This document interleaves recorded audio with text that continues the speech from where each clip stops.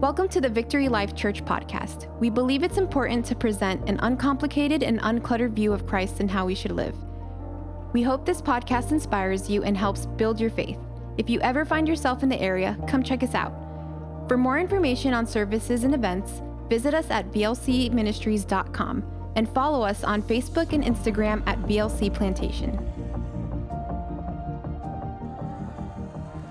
Today, we're going to honor you even more by things that we're actually doing, like leading people to Christ or baptizing people in the name of Jesus Christ. So, Father, please receive our adoration and worship and encourage us to continue doing what you're asking us to do in Jesus' name. And all God's people said, amen. Tell someone next to you, you're glad to have them in the house of God this morning.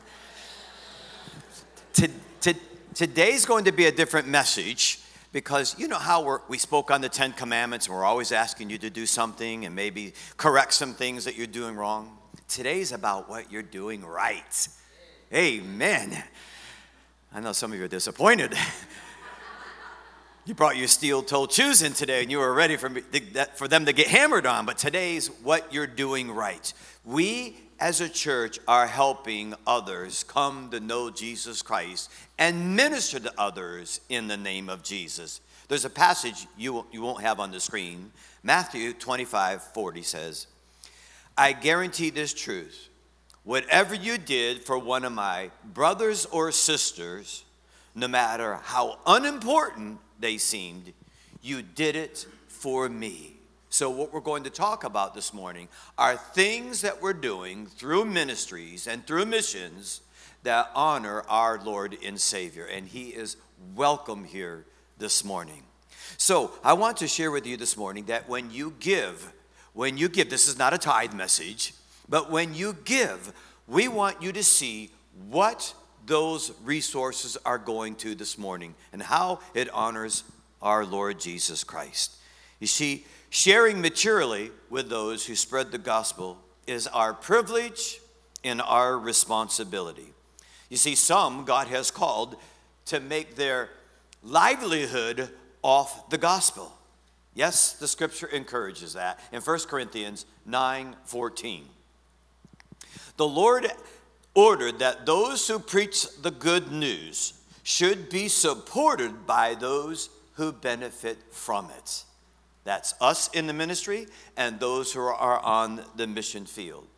I don't know if you know it, but this church, which is not great in size, last year, if we count what we gave to the Covenant Church that was supposed to pay us, and they were going to leave this facility.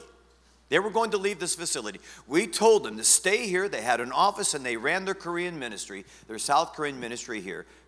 We actually gave about $27,000 last year to missions, but if we count what we gave to them, we gave over $77,000 to Jesus Christ. Amen? This church. So we want you to hear what we are doing in the name of Jesus Christ. But first, I want you to understand something. God has left us with a mission, individually and collectively, and that is to be light and salt and to share the good news. 2 Corinthians 5:18 reminds us of our individual responsibility and privilege to represent our Lord Jesus Christ here on the face of this earth. Here it is, beginning in verse 18. And all this is a gift from God, who brought us back to himself through Christ. And God has given us the task of reconciling. If you have a hard time with that word, think about restoring. So God has given us the task of restoring people to him because we rebelled against him, every man and woman. And now through Jesus Christ, we restore that rebellious creature to embrace Jesus Christ. That's our individual responsibility. Let's continue. For God was in Christ when he walked the face of this earth, restoring or reconciling the world to himself, no longer counting people's sin against him. And all God's people said, hallelujah. I thank God regularly for that gift of forgiveness. And then he gave us this wonderful message of reconciliation or restoring relationships with him. So we, you and me, are God's ambassadors. We don't need titles. We don't need badges. We're just his ambassadors. And God is making his appeal through us. Have you ever witnessed to someone and said, God is speaking to you through me? Now, it's not a new revelation. It is old revelation that I'm speaking, that you're speaking to whoever you're speaking to. God is making his appeal to you. Come, repent of your sins and believe in my Son, and I will give you forgiveness and I'll make peace with you. That's what the good news is all about. He said, we, that's you and me, speak for Christ when we plead. Come back to God. For God made Christ, who never sinned, to be offered for our sins so that we could be made right with God through Christ. That's our individual privilege and responsibility. When you got saved and when I got saved, it was like someone wound me up and automatically what came out my mouth was, Jesus, Jesus, Jesus. When my favorite football player or my favorite golfer is doing great, I can't help but talk about Tebow. Do you know he's going to be playing this coming year? Oh, there's going to be a lot about Tebow next year. But my favorite golfer, I can't play enough tapes. I can't play enough reels. I can't play enough videos on my favorite person. When you get saved and I get saved, the Holy Spirit's in you, and he causes you to want to talk about someone you've never seen, someone you really have never heard much about, and all of a sudden, you're like a computer over and over again. Jesus, Jesus, Jesus. Amen? He does that. It is God that is at work in you, not you. It is God that is at work in you, causing you to speak forth his name. You actually have to go like this for him not to come out. And that's what we're supposed to do individually. Now, we're supposed to do things collectively also. That's the Great Commission spelled out in Matthew. Many of you who are new to the faith might not understand this, but just before Jesus left, he gave us a very important command or an instruction. That's found in Matthew 28. Then Jesus, as he's about to leave and go up in the air, said to them, all authority in heaven and on earth has been given to me. Therefore, go and make disciples of all nations, baptizing them in the name of the Father, the Son, and the Holy Spirit, teaching them to obey some things I've commanded you. See, everything. He wants us to speak forth the truth. So when you come to Victory Life Church, guess what? You're going to get the whole truth and nothing but the truth. So help me God. That's something we deliver here at VLC. And he continues to tell them, and teach them to obey everything I've commanded you, and surely I am with you always, even to the very end of the age. It's talking about the church scattering to win the lost in all sorts of ways, and we're going to talk about some of those ways this morning. But please, don't confuse the commandment with the privilege of worshiping, fellowshipping, singing, studying, teaching about God when the church comes together. Don't confuse being scattered with gathering. Let me make it my point another way. I believe it's a big mistake when we sacrifice the saints who gather to worship God on the altar of winning the lost. Did you get that? Let me say that one more time again. I think it's a big mistake when we sacrifice the saints gathering to worship on the altar of, let's do everything for the lost. Let's make our church look like it's a place for the lost. Let's talk about music they sing when they're around the lost people. Let's do everything for the lost people. I thought it was about Jesus Christ. I thought it was about him who did something for him. I thought it was about him dying on the cross, and we gather to worship him. Then we go out and win the lost. Amen? That's what we're supposed to do. And many of our churches are sacrificing, teaching the saints and worshiping God, saying, well, God called us to win the lost. So we're going to compromise the truth of God. We're going to be shallow on the truth of God. We're going to have gospel lights because we don't want to offend the lost. Guess what? The Bible offends the lost. Amen? That's what we do here. We're bold for Jesus Christ. Well, what are some of the things that we do?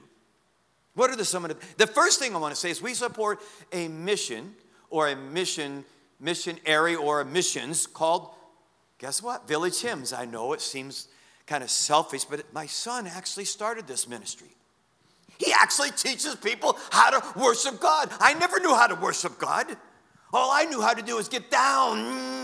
And I thought that was worship.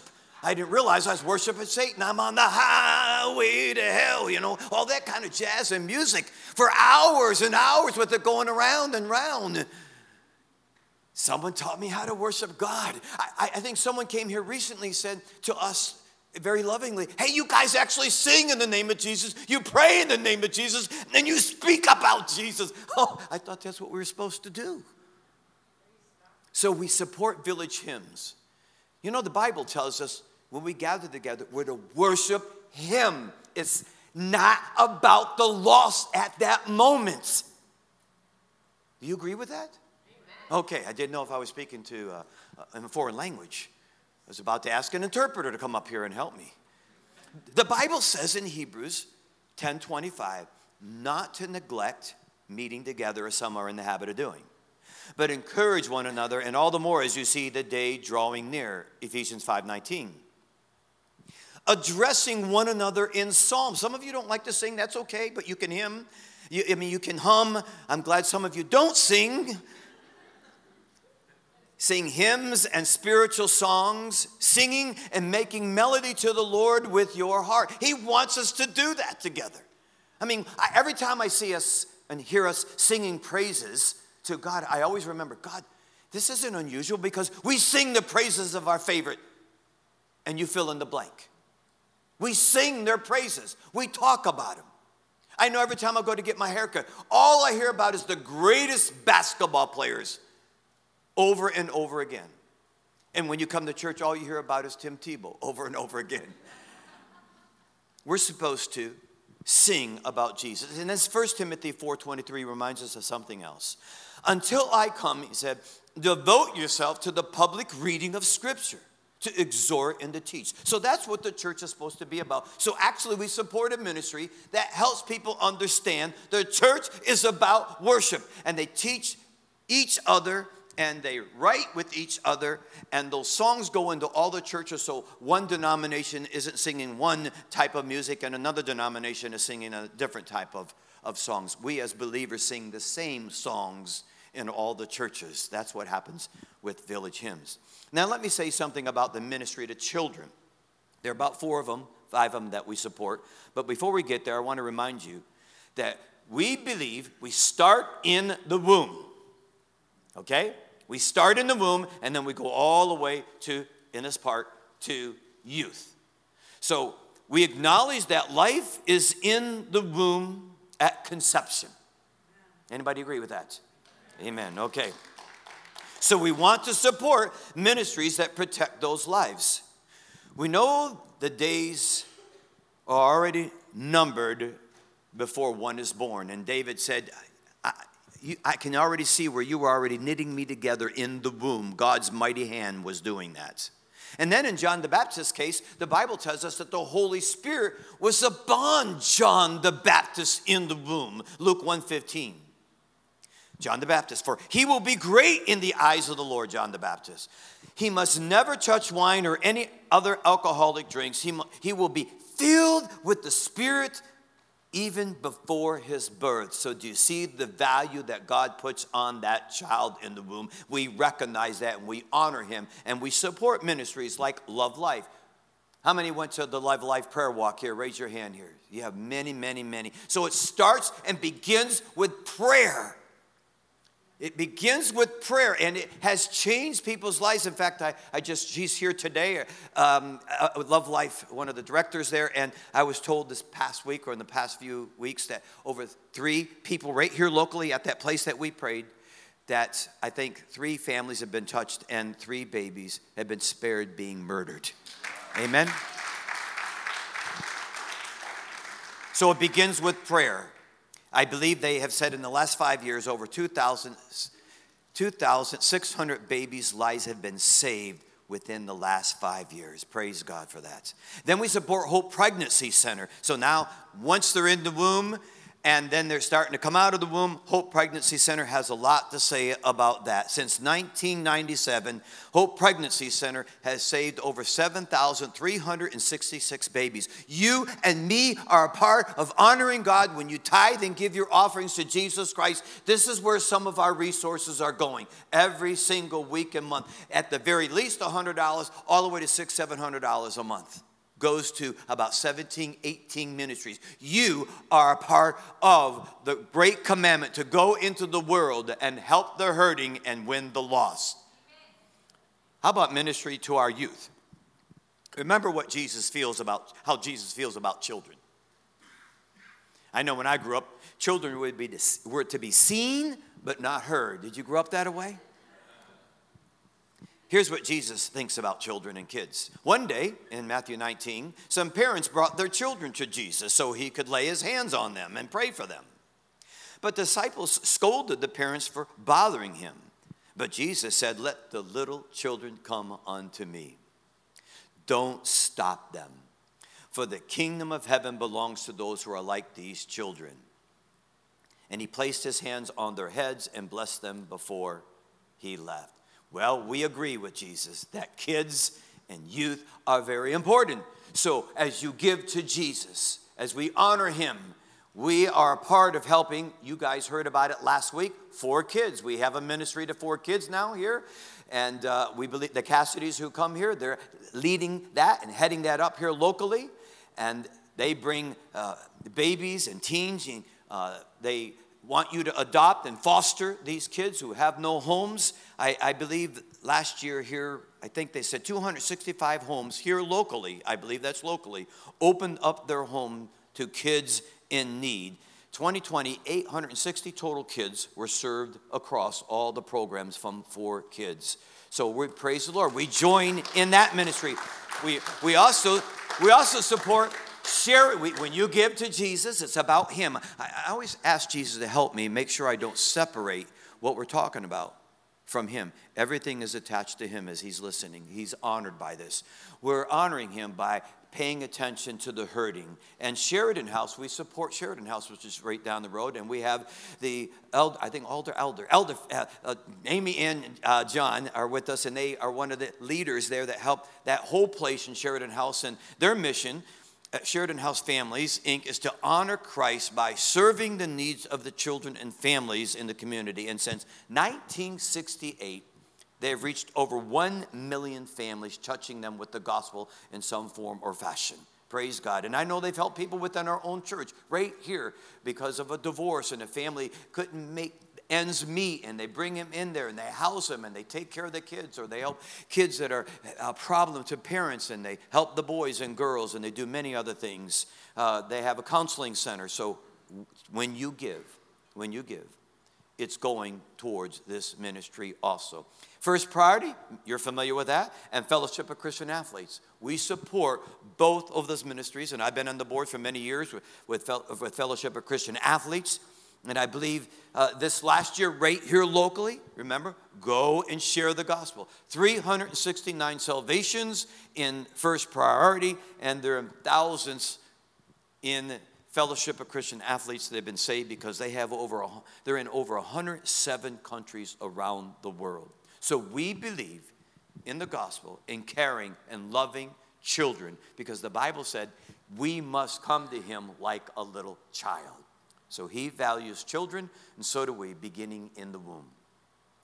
This facility here is because you are faithful, and for 40 years, Christians were faithful to give to God, and you are in a debt-free facility, and I've made a commitment never to put a burden upon God's people voluntarily, and as a result, for over 20 years, this church has been debt-free, and we don't beg or plead for resources. When we ask you to give, we just ask you to give, and you give to God, and we're directing you to where some of these resources are going to. But you help this facility. Without this facility, we wouldn't be doing these things. And here's some of the things that we're doing in this facility. But remember what 1 Corinthians 10:26 tells us. The earth is the Lord's and everything in it. This facility is God's. I understand that. I'm a manager, and I'm going to give an account for that. And God's blessed this church. He's kept this church free from diseases in this past year and a half. He's met our needs. He's opened us up. You've been able to link arms with other brothers and sisters in Christ and enjoy fellowship. And he wants his name to be honored, and he knows it's honored here. And we're doing a lot. We opened up this church for over 10 years to homeschoolers. Praise God, those mothers who want to stay home, that don't go out and get another job just so they can have more things in the home.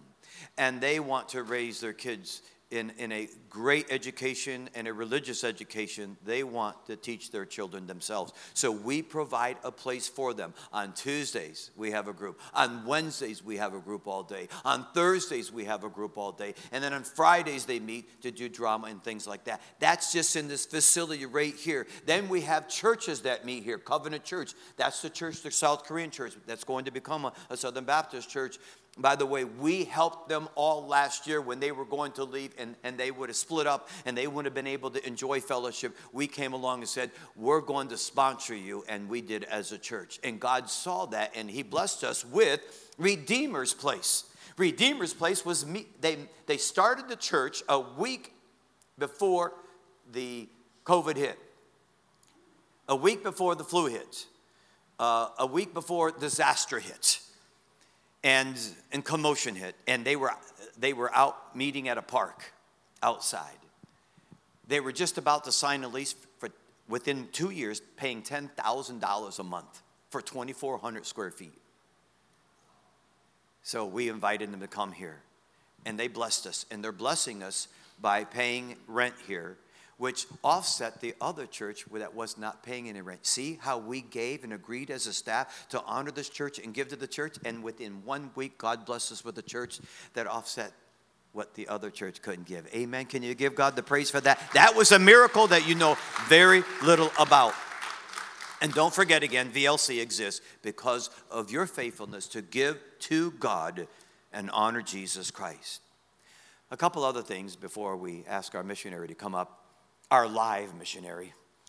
Those defending Christian rights we support.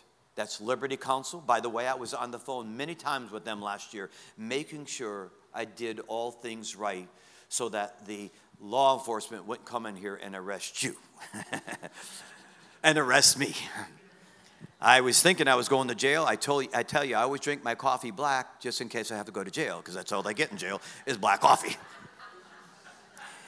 We support Liberty Counsel, a nonprofit organization that doesn't charge for its legal services, and the ACLJ, not the ACLU, the American Center for Law and Justice. We sponsor both of those ministries. They stand in the gap for many churches and pastors who've been sued and told to keep their mouths shut, and they help open up our mouths once again, and they don't charge for their services. Praise God for that. You are a part of that when you give to Jesus Christ. And then starting churches nationally and internationally. Remember what the scripture teaches us in Romans 10:14. How can they call on him to save them unless they believe in him? And how can they believe in him if they've never heard about him? And how can they hear about him unless someone tells them? And so that we embrace that truth.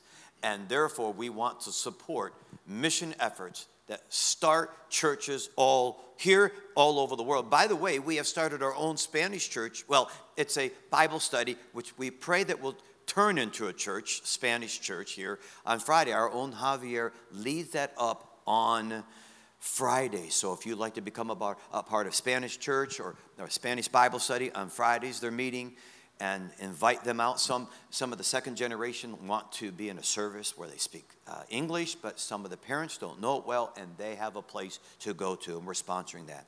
By the way, Gulfstream Baptist Association, I'm on the board of directors there. Listen, we're a part of a denomination. They don't tell us what to do at all.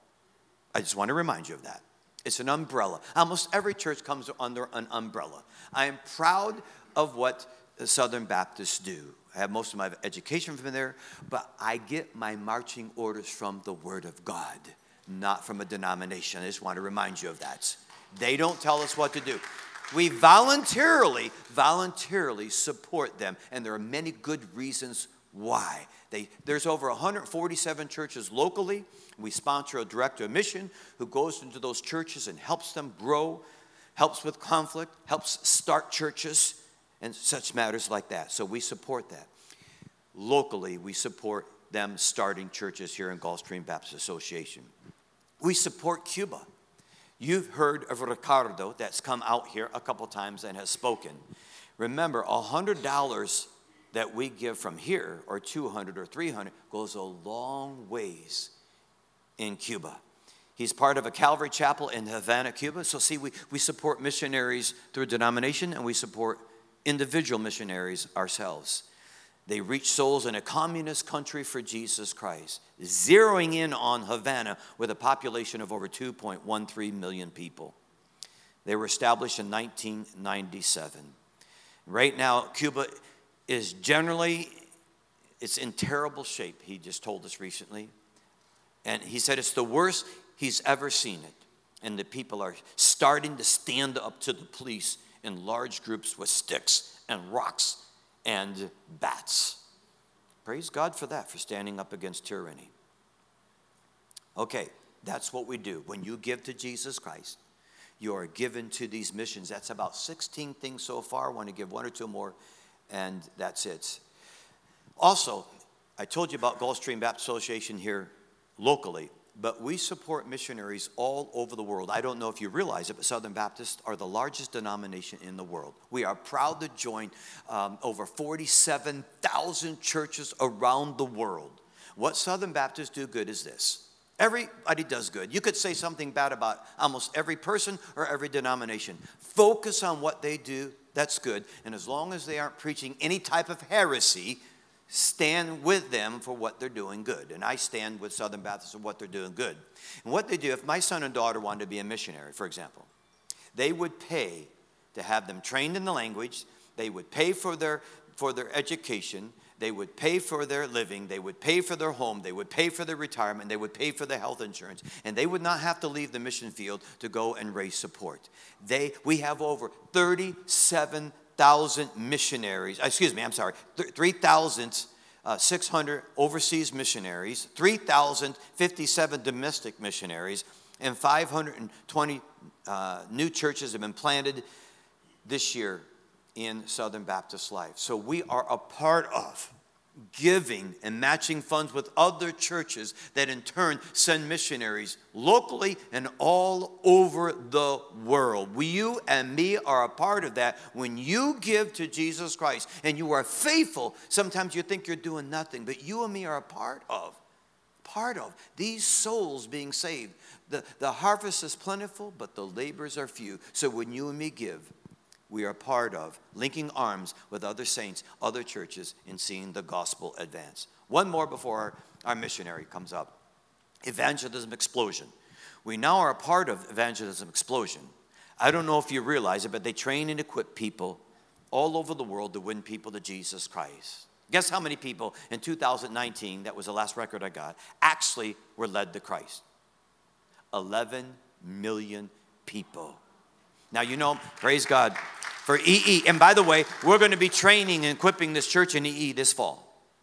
This fall, we're going to train them again. And you guys know every year I pass out one of those tracts and actually preach on it. So you're equipped to know how to lead someone to Jesus Christ. We want to partner with these kinds of missionaries and these institutions that are winning souls and they are actually helping people.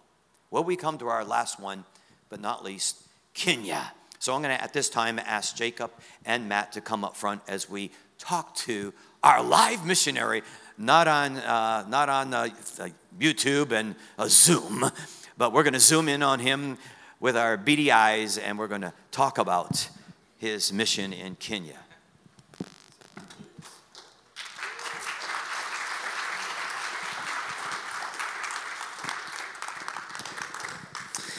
He needs a mic. He does have a big voice, but not that big of a voice. Jacob? One more time, guys. Would you guys welcome Matt Elmore? Matt is a long, lifelong friend, I think, for a lot of us, my dad and myself included.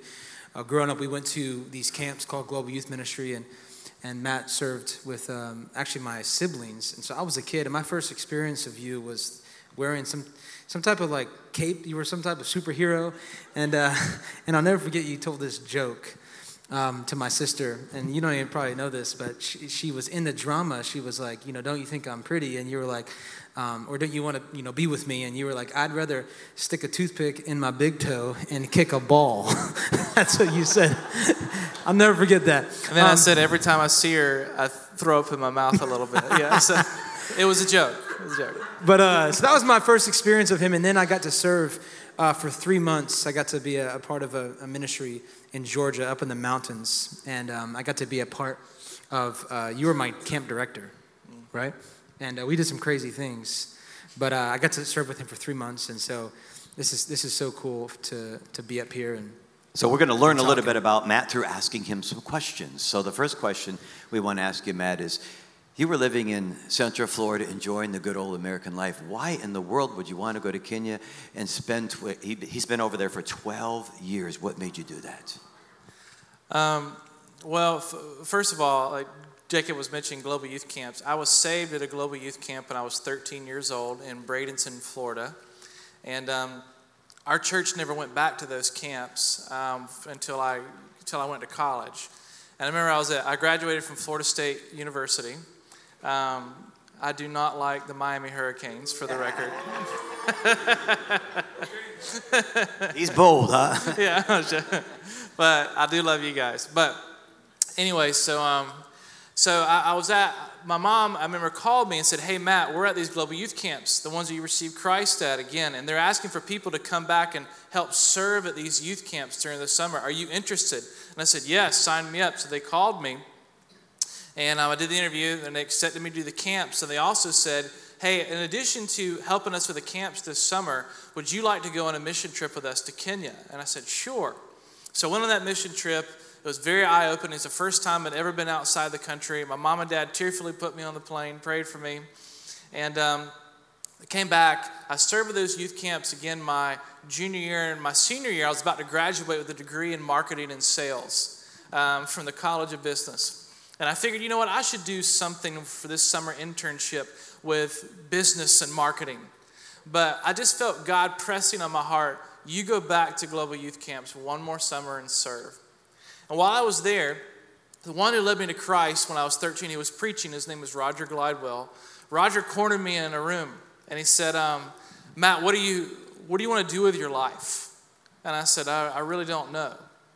And he said, well, I think God might have his hand on you to go into the ministry. And I said, well, he hadn't called me. And he said, well, what has God called you to do? And I said, I really don't know. He says, well, do you want to know? And I was like, yeah. I was like excited. Thinking maybe he had some prophetic word from the Lord or something, right? He said, if you want to know what God has planned for you, just say yes to him in advance. I said, what does that mean? He said, say yes to him in advance in the sense of, God, I'll go where you want me to go, do what you want me to do, and say what you want me to say. And before I know what that is, I give you a yes in advance. Amen. He said, are you willing to do that? And I said, no. And I wrestled with that for several weeks. I'm on stage, playing guitar with Jacob, with Megan Bramos, and the other ones, and even Josh, and I'm leading, all kinds of other stuff. But I'm just so overwhelmed by, God. God was like a 3-year-old kid poking me, saying, "You going to say yes? Going to say yes?" And I really just kind of came to the conclusion, really, apart from Jesus, what's good in my life? God has been faithful to me in my past, so I'm going to trust him with my future, so I say yes to you in advance. After that, a sermon that was preached on calling to ministry, I felt that was for me. There was also an emphasis on missions, and in the camp they asked, is anybody interested in maybe doing missions for their life? And I felt God said that was me, so I responded to both of those. Then Roger found me, said, I saw you raise your hand twice. He was watching. And he said, are you really serious about ministry and missions? And I said, yes, I am. He said, we got an opportunity to send someone to Kenya. And so to make a long story short, that's basically how I ended up there. It was just, for me, it was the big surrendering to saying yes to God in advance and just being open and willing to do what he wants me to do. Very important. Notice that, saying yes to God in advance. Amen. Were you married at the time when you left? So I was married when we left, but real quick on that. My wife, Kelly, she was all about it, right? Oh, that's what I know. Kelly was not for it. But when I felt called to ministry and to go into missions into Kenya, I remember my wife and I were dating seriously. We've been talking about getting married. We weren't engaged, but I told her, hey, I feel God's calling me, just so you know, God's calling me to be a missionary. And then she's like, that's great. Missions is cool. It's, something that Jesus likes, right? So she's like, yeah. And so then we get married. We move up to Global Youth Ministry headquarters to get trained to go on the mission field. And we're up there, and we got to raise support to go and get trained. But at the same time, Kelly had never seen Kenya. I had seen Kenya. So we went over on a mission trip to Kenya for her to see it. And when we were there, she cried every single night.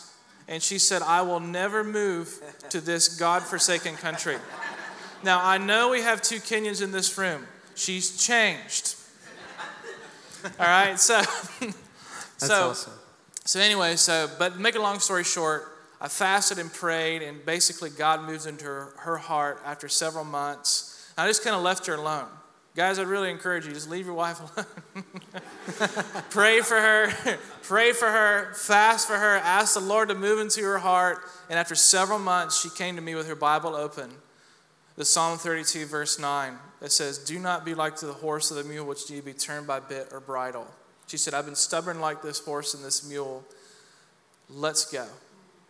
And now we're there, and Kenya feels like another home to her, and we've been there for 12 years. She committed to 1, we've been there 12, right? And you're raising a family there, right? Yeah, and I got a little boy we've adopted awesome. named Ezekiel. And so it's That's great. Awesome. So what do you do there? Tell us what it looks like in Kenya. So and what's your role? Our main goal is to try to help to reach youth and young adults. Statistically, more than 80% of the population of sub-Saharan Africa is under the age of 35. The average age of a person in sub-Saharan Africa is 15 years old. Wow. And so our goal is to help reach that demographic. And so we do that through 5 different ministries. Ministry number 1 is we have a college ministry. We do evangelism and discipleship on 23 different campuses in 3 different African countries. Ministry number 2 is we have a crisis pregnancy center. As you're on campus and you run into some ladies, they just don't know what to do. So we want to minister to those young ladies and help them as they're going through this challenge of the crisis pregnancy center. So we have a crisis pregnancy center. Ministry number 3 is we want our students that we minister to and disciple to not just keep the goodness of God to themselves, but to share it, evangelize to others, share the truth of Jesus, disciple other people. So we have a way for them we have a community center called Pamoja House. Pamoja means together in Swahili. Strategically, that center, what they do is they teach courses on baking, computer skills, basic computer skills, and also fun stuff like how to play chess. Members from the community, mostly young people. Wait, did you say fun stuff? Like fun how to play stuff, chess? like chess. I don't think I've ever had fun playing chess. we don't have a PlayStation, okay?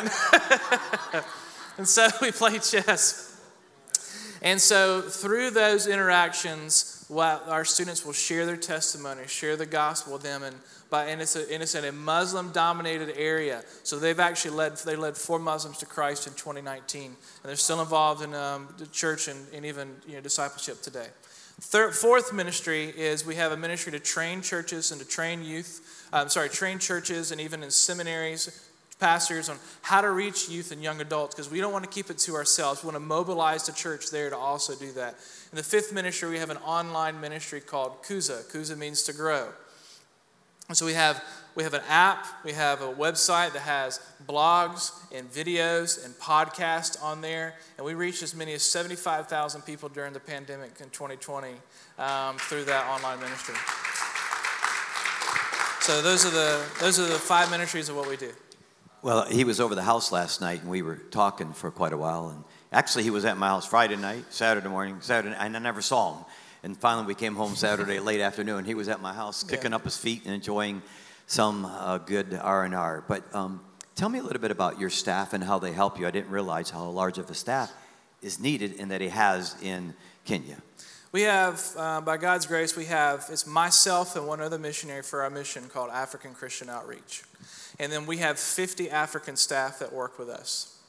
And they're from 3 different countries of Kenya, Uganda, and Rwanda, because we have ministry in those countries that are active. Our staff are amazing. They really do a lot of incredible things to work and serve with us.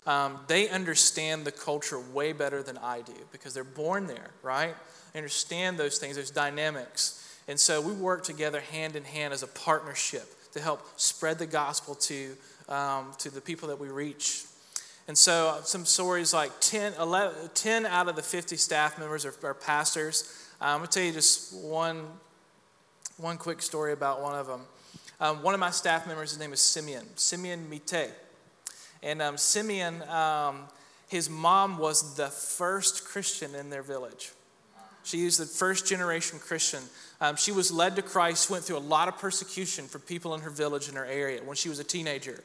She gutted out, her and one other person met underneath a tree, and a Kenyan pastor from a local nearby city would come by, minister to them every other Sunday underneath that tree.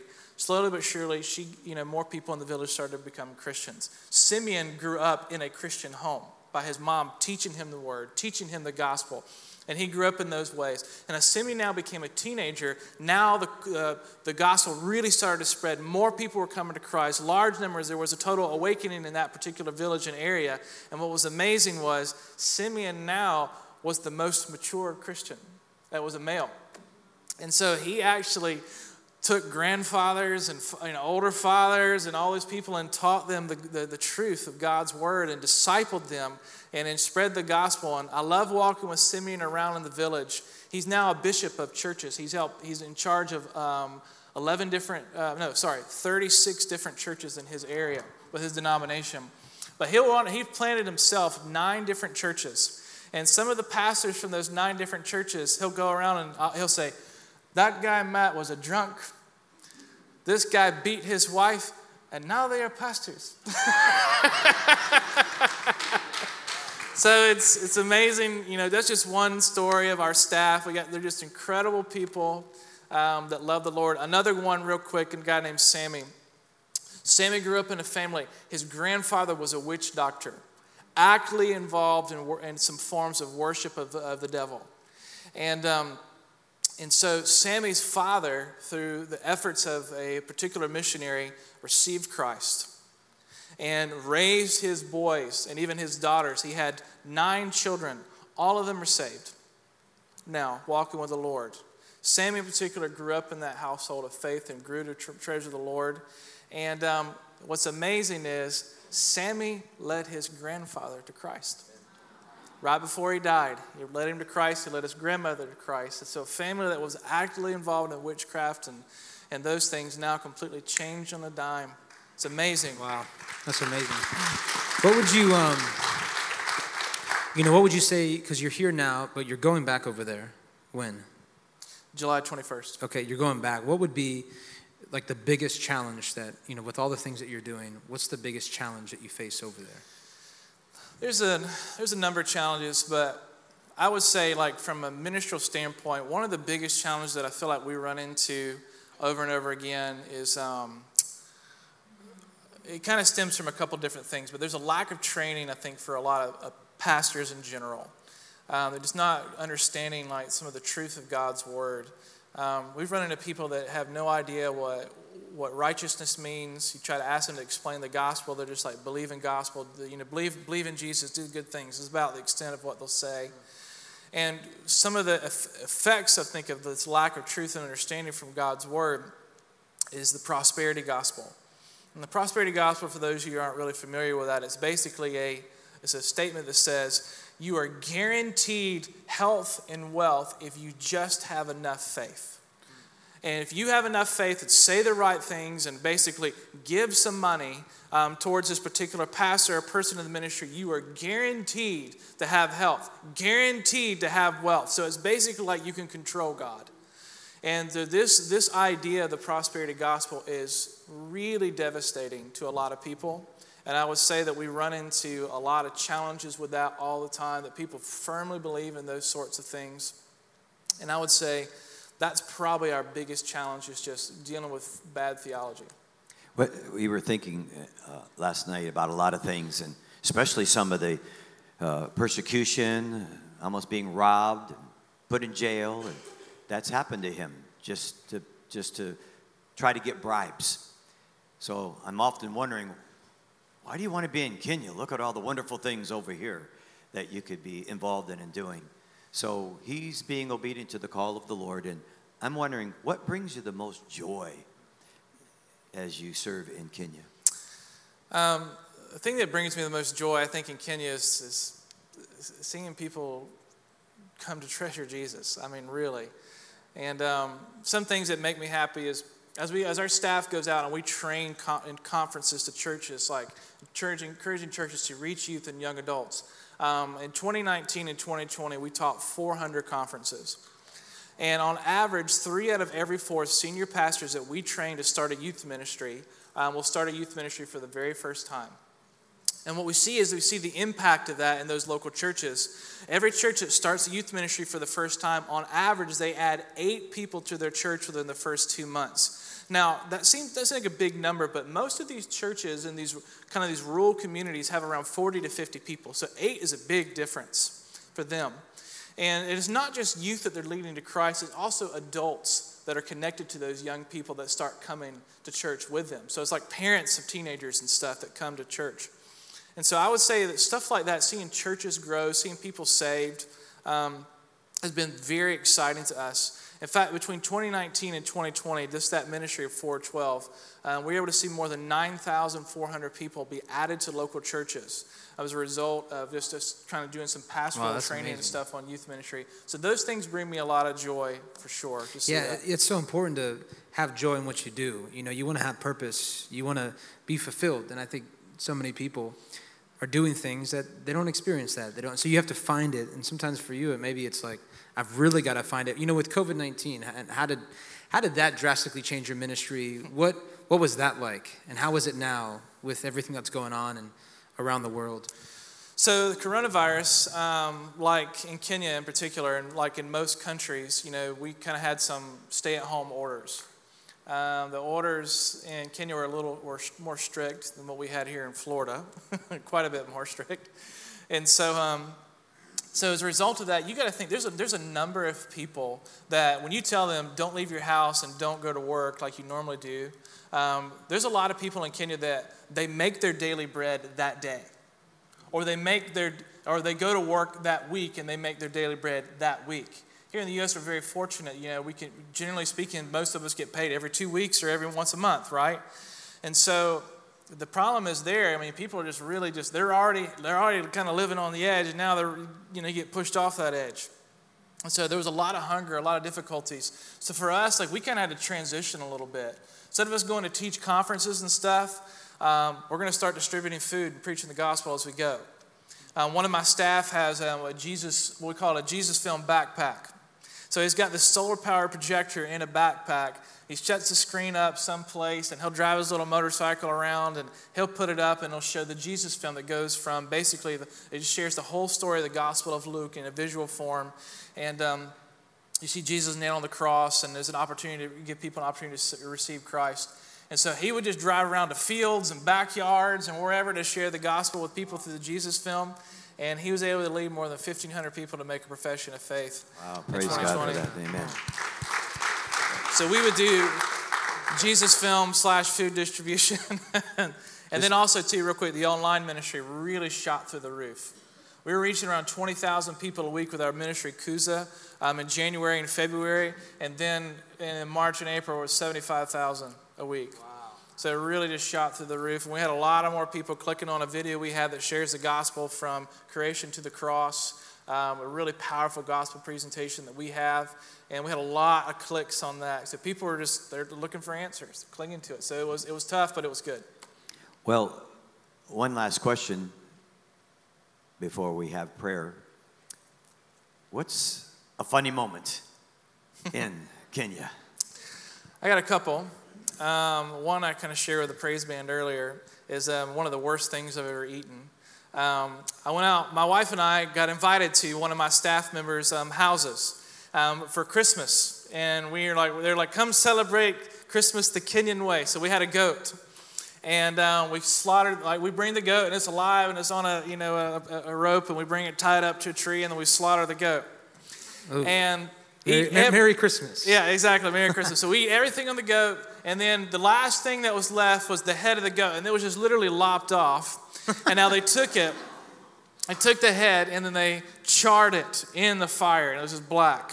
Then they stick that black charred goat head into a pot of boiling water and boil it for quite a while. Then you pull it out of the boiling water and you put it on a pizza pan and put it in the outdoor kitchen just to cool overnight. So the next morning I wake up, Kelly and we're expecting to have a more normal Kenyan breakfast, right? Well, we're there, and the old man, his house it's his area. His family lives all around him, and he welcomes me. He says, "Sit, we're gonna have breakfast." So I sit down, and then they bring out this pizza pan with this congealed, charred, boiled goat head, no seasoning, no nothing. And my wife grabs me, pulls me close, and says, "I cannot eat that." So I was like, all right, well, I guess I'll take one for the team, right? And so now the old man, he grabs a piece of the eyeball and a chunk of the cheek meat, and he gives it to me, and he says in Swahili, "Kula, eat." so I stick it in my mouth, and I bite down, and then the eyeball goes in my mouth. I was just like, and by the time I get that one down, there's another one, he goes, "Kula." So after about 3 bites of this, I told him, "I'm fine. Thank you." I'm full. And I'm looking everywhere for my Kenyan staff. I'm like, "I'm gonna kill you. Sammy, where are you? Where are you?" And so that was funny. Next time, use the fasting trick. I'm fasting, okay? Yeah, exactly. That'll help you. There's other crazy stories. Do we have another time for another story? Let's go. One more story. One last story. I was preaching the gospel one time in this community center, and there's just one door of this community center, and I have one of the pastor, a friend who was with me. He's preaching in a language called Kikuyu. I don't know Kikuyu, I know Swahili. So I'm speaking in English, he's translating Kikuyu. There's about 40 young people in there. Well, all of a sudden, someone busts in the door. And they're screaming and hollering in Kikuyu and pointing at this guy, and everybody's like, "What's going on?" And he reaches kind of the inside of his pants, and he starts to pull out something. And I see a black handle, and I'm thinking, me and everybody's thinking gun. So everybody starts running to the door, knocking over benches, pushing each other, elbowing, fighting to get to the door. And I'm even running there. Pulpits knocked over. It was crazy. Then all of a sudden you can see a little bit more. It's not just a black handle, but you see a blade. It's like, oh, it's just a machete. So it felt better to see a machete as opposed to a gun. So he pulls it out, and he's kind of drunk, and he waves it like he's going to chop this guy. And everybody tackles him to the ground and starts punching him and beating him and snatches the machete out of him. And they grab him physically and throw him out the door. And then they all sit down and say, "Continue." So I had to gather myself, and I continued preaching the gospel, and 8 people received Christ. Wow. Amen.